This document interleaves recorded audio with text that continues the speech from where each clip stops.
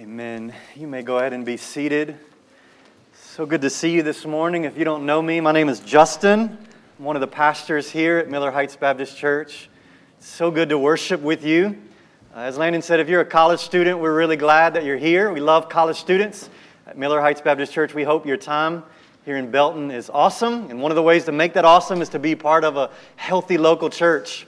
And so we hope that you'll find a church and get involved there, listen to the Bible preached and the gospel proclaimed, and get to know some people older than you, get to know some people younger than you.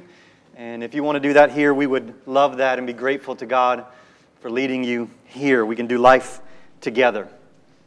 Well, we're in the middle of a sermon series about the promises of God, standing on the promises, where we're just considering some of the precious and very great promises in Scripture. And in just a moment, we're going to be in one of my favorite promises in Romans chapter 8. So you can go ahead and turn there, but let's all pray together now. Lord, our hearts are filled with thankfulness for you, for who you are, for your glory and your greatness, and for what you have done for us, for what you have done in history, for sending your own Son to suffer and die for our sins, for what you've done throughout church history and building your church and redeeming your people. We also thank you for what you've done in our history, for how you've invaded our lives, for how you've stopped us in our tracks, for how you've awakened us from our slumber, for how you've drawn us to this moment. And we thank you also, our hearts are filled with thankfulness for what you've promised to be for us in the future. That you've not just done good things for us and left us to figure it out on our own, but you've promised us grace for this moment and the next moment and through all eternity. And we pray that you would help us to believe your promises. Not just believe them and agree with them, but to stand on them, to claim them, to live them out, to embrace them as true and beautiful and life-changing. God, would you help us this morning to see this promise in Romans 8:32, and you would help us to put this promise at the very foundation and core of our lives. That we would view all of life through this, your good and precious promise, and we would see this promise as yes and amen in Jesus. Lord, I pray that you would do that work in us today. Do your work. Do August 7th, 2022's work in us now to mature us and complete us and to press us on toward the prize of the upward call of God in Christ. Lord, help us to endure and finish well. And as to that end, I pray you'd speak to us now. And I pray it in Jesus' name. Amen and amen. Well, all of us are worriers. Who among us could claim to be totally free from anxiety? And the reason we worry, the reason we fear, the reason we have anxiety is because we tell ourselves things that aren't true. Things that our imagination makes up. When we were children, our anxieties are usually pretty silly. Will I get invited to Sally's birthday party? Will my brother get a bigger cupcake than me? But as we age, our fears get more significant, and they begin to paralyze us. What if my friends laugh at me? What if I don't get accepted in the right group of friends? What if I fail the test? What if I strike out and lose the game? As we become adults, our anxieties get ramped up. We worry as to whether we'll ever be able to find a spouse or whether we'll ever get a job. Will I be able to pay my bills? What if my marriage is unhappy? What if I can't have kids? What if I get sick? What if my spouse gets sick? What if something happens to my kids? How will I afford health insurance? Will I be attacked? Can I make it as a widow or widower? What if I lose all my friends? What if I have to move away from my hometown? What if I become a burden to others? What if I die alone? Worry is a spiritual killer. It weaves a web of unbelief and tempts us to get trapped in its lies. Worry and anxiety and fear paralyzes us so that we're unable to give ourselves in love to God and to others. Ed Welch has a fantastic book about anxiety called Running Scared. In that book, Welch makes some very insightful observations about worriers. He says, worriers live in the future. Worriers use their imagination to project worst-case scenarios onto the future. Worriers have this ability to see nothing but the gory details of the future. And to the worrier, the future is always bleak and disappointing. Also, Welch says that worriers are immune to reason. In other words, worry is irrational. Worry doesn't listen to sound reason and arguments to not worry. Like no matter how many times you give a worrier an argument, a reason, logic, the worrier will not be persuaded. Well, because God knows this about us, God has given to us in His Word sound reason and logic and wisdom and truth to combat the irrationality of our deepest fears. God's Word contains not just commands to not worry, but rock-solid reason to never worry.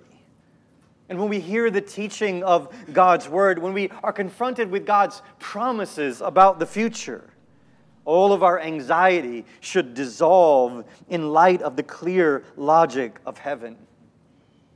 When we think about promises of God, promises are by nature future. God promises future grace. He promises that something will be true tomorrow and the next day and for all eternity. And so promises, if you're a worrier, if you're one who has anxiety and fear, promises should be your best friend. Because worriers live in the future. Worriers live in the worst case scenarios, and God's promises come to us and say, here are some things that are true about tomorrow and about all eternity. And so in order to serve us this morning, I want us to meditate on and delight in a promise that contains what I believe is the worry killer.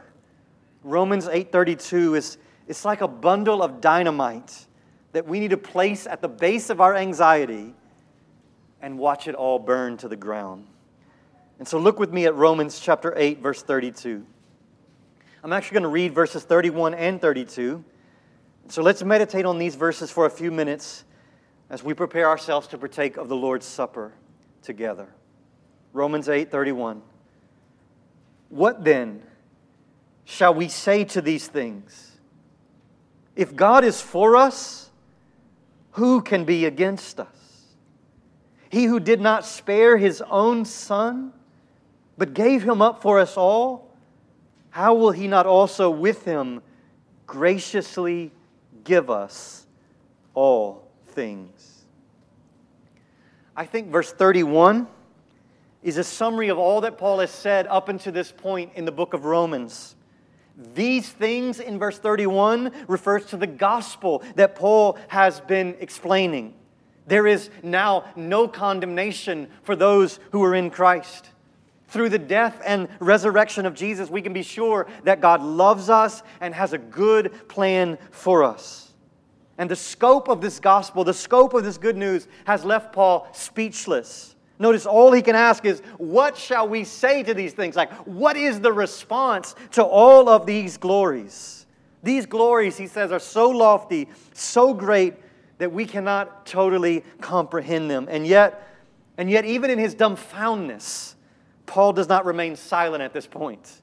He goes on explaining and summarizing what God has done for us. Notice verse 31 again.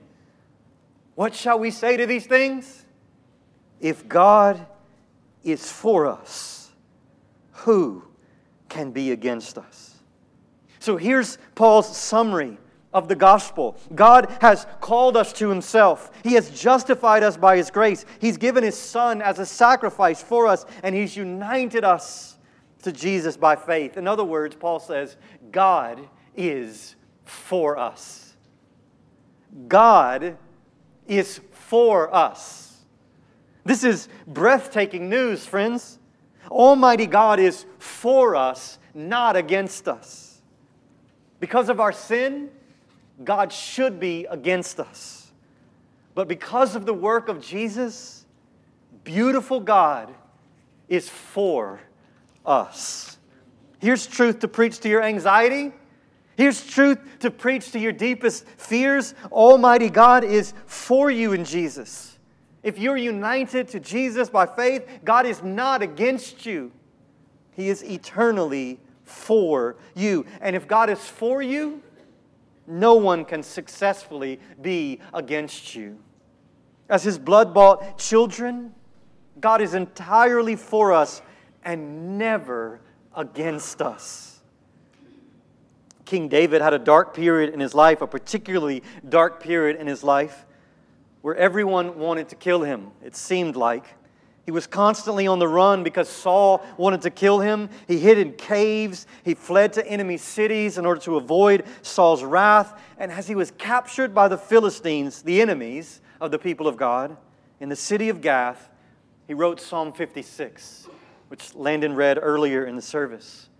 And in Psalm 56, David described how he felt with the people who were trampling him and oppressing him. And instead of fretting, David put his trust in God. And he made this declaration. David said, "This I know, that God is for me."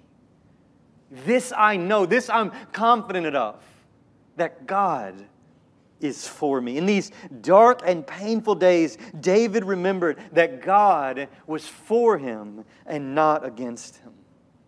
Friends, what comfort and peace we could have if we could remember, if we could know that God is for us.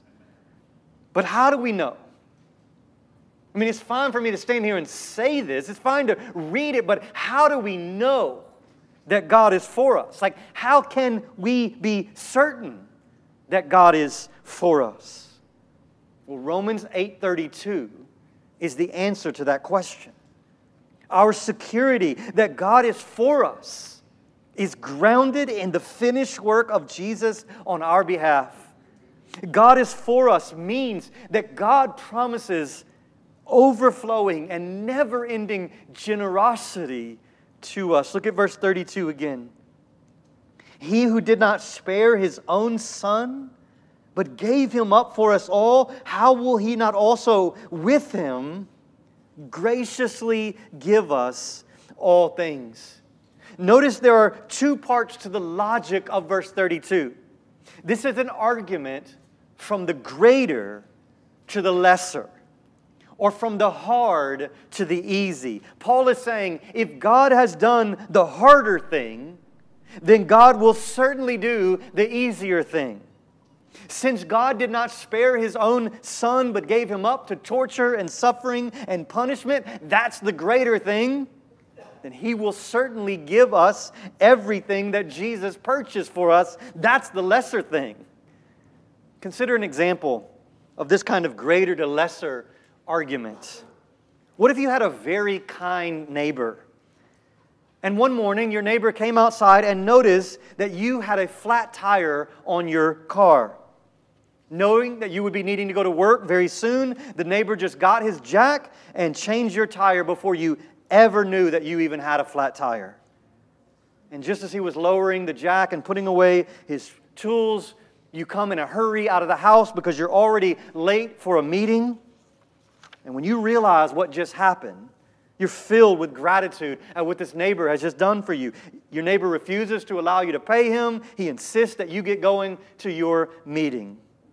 And as you get in the car, as you begin to back up, you look in the rearview mirror and you realize that your son left his basketball right in the middle of the driveway, right behind your car. And so, as your neighbor is gathering his tools and beginning to make his way across the lawn to his house, you roll down your window and you kindly ask if he would mind removing the ball so that you can back out and get to your meeting. Do you think that the neighbor would say, "Are you kidding me? Why do you think I would do anything else for you? Wasn't changing your tire enough?"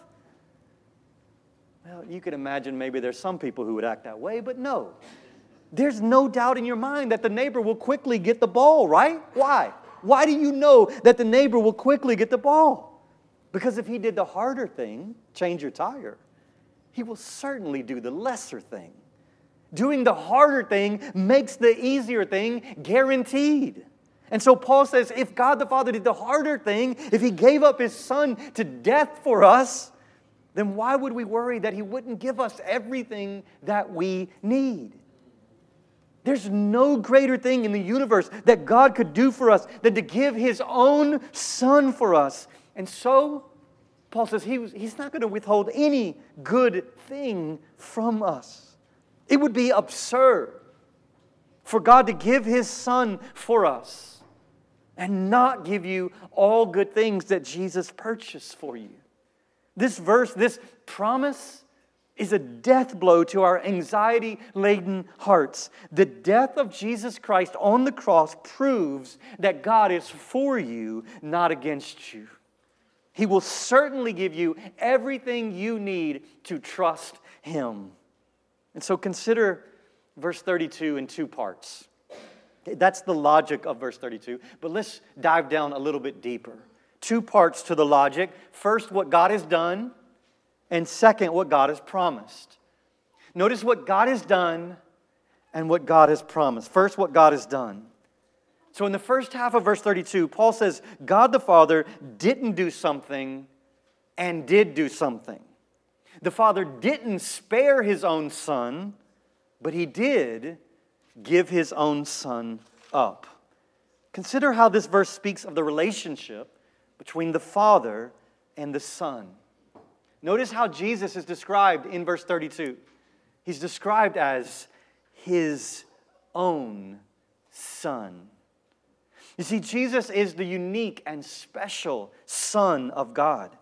Jesus is the pre-existent, co-eternal, not created Son of the Father.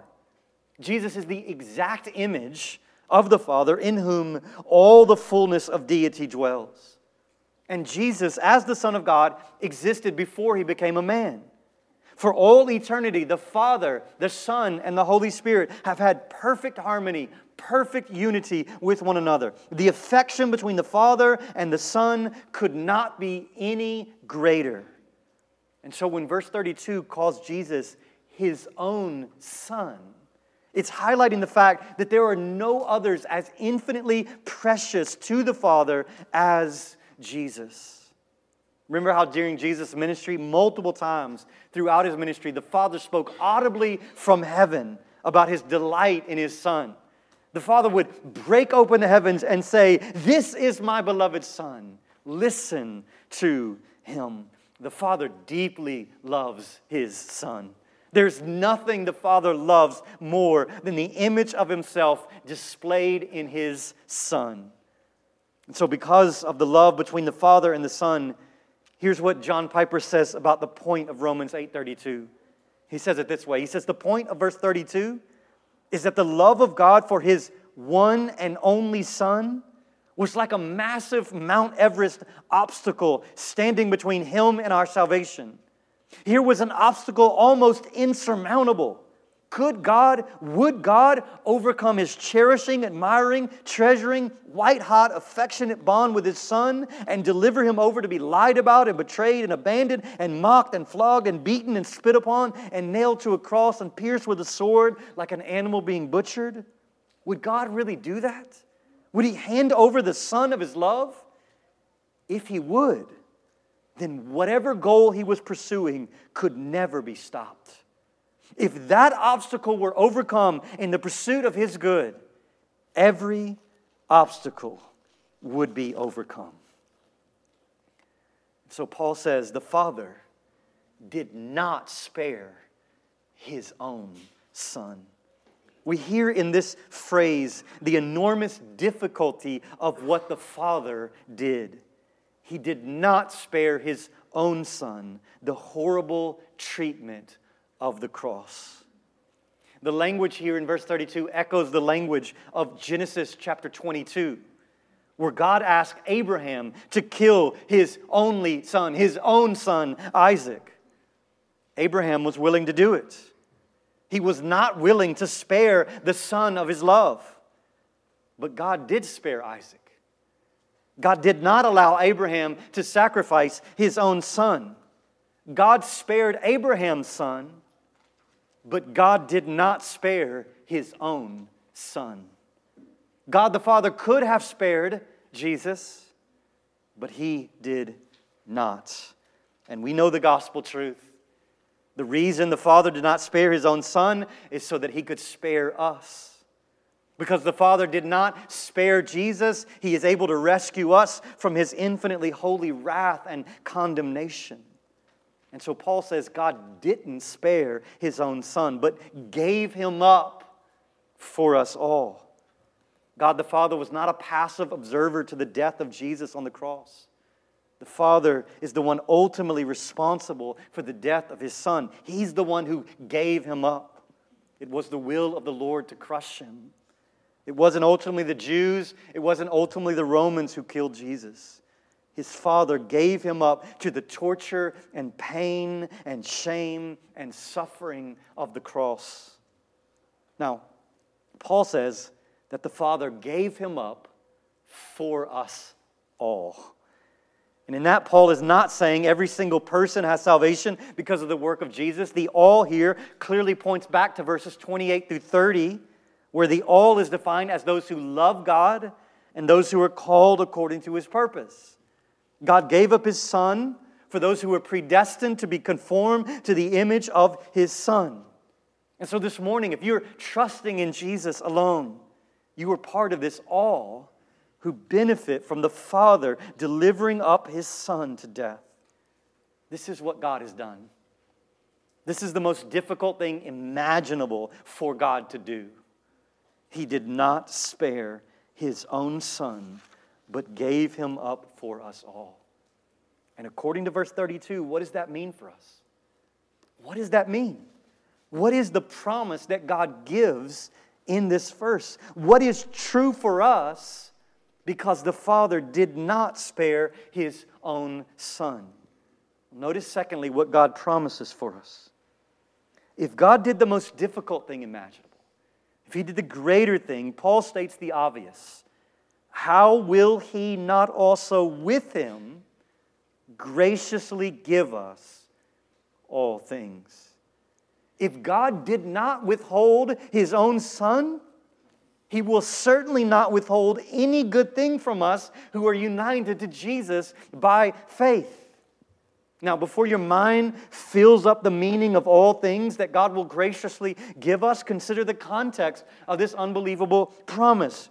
Remember, we saw this a couple weeks ago in Romans 8, 28 through 30. Let's just read it again so that we can fill up the meaning of all things. What will God give us? He will give us these things. And we know, verse 28, that for those who love God, all things work together for good for those who are called according to His purpose. For those whom He foreknew, He also predestined to be conformed to the image of His Son, in order that He might be the firstborn among many brothers. And those whom He predestined, He also called. And those whom He called, He also justified. And those whom He justified, He also glorified. And so what does Paul mean by all things? Well, Paul has in mind all the things that pertain to our salvation and our glorification in Christ. In other words, God will keep us trusting in Him until the end. He will not let us out of His loving kindness. He will shower us with every blessing that He has promised us and more. And so the all things God promises to graciously give us is to be viewed as all things that are ultimately good for us. So listen, this isn't a promise that God will give us the house or the spouse of our dreams. This promise is 10 million times better than that. This is a promise that we will lack nothing that God deems to be good for us. And God knows way better than we do what's ultimately good for us. Friends, you can take this promise to the bank. The Father did not spare His own Son, and so He will not spare any blessings that we need to know and trust Him for all eternity. Listen, Romans 8:32 means that God always does what is good for His people. Always. He always does what is good for His people. If you're in Christ this morning, whatever's going on in your life is good for you. Even suffering and persecution and discipline. God knows what is best, and He only gives His best to His children. He is for you. He is not against you in Christ. Do you see how this absolutely kills anxiety and worry? I mean, how can anxiety and worry and fear live in the midst of this promise? All of our fears are about what could happen to us, right? There's a lot we could be afraid of in this world. This world is a scary place. But worries are false prophets. Worries don't speak the truth to us. Because Romans 8:32 says that if we're in Christ, what God sends into our lives is good for us. We may not immediately see the good in losing a job or enduring pain or having to bury a loved one. But God is in control of all these things. If He gave His beloved Son, do you think anything at all can thwart His plan to graciously give us all things? And so the only appropriate response to this truth right now is to repent of all of our worry, all of our anxiety, all of our godless fear. Turn away from the lies of your worries and turn to the truth. Here's the truth. The Father has given His Son to die in our place for our sins. And along with Him, along with a Savior who died in our place, He promises to give us all things that are good for us. And if He did the more difficult thing, He will certainly do the easier thing. So friends, this is a great passage, great promise to meditate on before we partake of the Lord's Supper.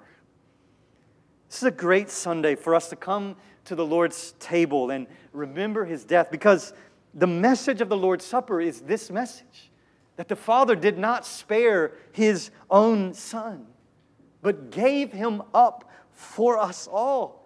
Gave Him up to suffering and death and mistreatment and lies so that we could have every good thing promised to us. The bread and the cup are going to remind us of what God has done and what God has promised to be for us. Jesus' body was broken. His blood was poured out for our sin, even our sins of worry, even our sinful fear. Friends, Jesus didn't come to die for righteous people who have perfect faith and no doubt. There are no people like that. There are only anxiety-filled rebels like us. And so if you know yourself to be a sinner this morning, this table is for you. Jesus invites you to acknowledge your lack of faith in Him. And He invites you to come and enjoy the bountiful provision of His grace that He has promised for you. Are you full of worry and fretting today? Then come to Jesus and be filled with His grace. Does your chest tighten up when you think about the future? Then come to Jesus and hear His promise that He is for you and He is not against you. Do you have a tendency to cast worst-case scenarios onto the future? Find rest now in the fact that the Father did not spare His own Son. Listen, beloved, if you come to Jesus by faith, He will never mock you for your anxiety. He will never tell you that you're just getting what you deserve. He won't tire of you or get irritated by you and walk away. He won't say, "You're so stubborn, why won't you listen?" He won't tell you that He's wasting His time by helping you. He won't quit. He won't turn His back. He pours mercy on the proud and the selfish and the worrier. He doesn't ask us to clean ourselves up before we come to Him. No, He, with open arms, welcomes us. He wraps His arms around the broken and the messed up around us. There's no problem that He cannot solve. There's no addiction that He cannot break. And there is no worry that He can't soothe. He will graciously give us all things. And so if you're trusting in Jesus this morning, you've been invited to a feast this morning that is meant to satisfy your soul. It's a feast you don't deserve. You have not been faithful. I have not been faithful. But enjoying this grace is not dependent on us. Enjoying this feast is possible only because God is faithful to His promises. But if you're not trusting in Jesus this morning, you should not partake of these elements. This is not for you. If Jesus is not your treasure, if you do not trust Him as your Savior, you should plead with God to change your heart right now. Ask Him to help you repent of your sins and embrace Jesus as the master of your life. And the good news is that God can do that right now. He can do that right now in this moment. And so run to Jesus. He alone can save. He alone can rescue. And so as 1 Corinthians 11 commands us to do, we're going to take a moment to examine ourselves before we partake of these elements. Mike and the music team are going to come and they're going to lead us in a song of reflection and self-examination. As they lead us in this song, take some time to believe this promise, to consider what God has done and what God has promised. Take a moment to repent of your anxiety and worry and cling to the promise of Romans 8:32. And in just a moment, we'll together partake of these elements.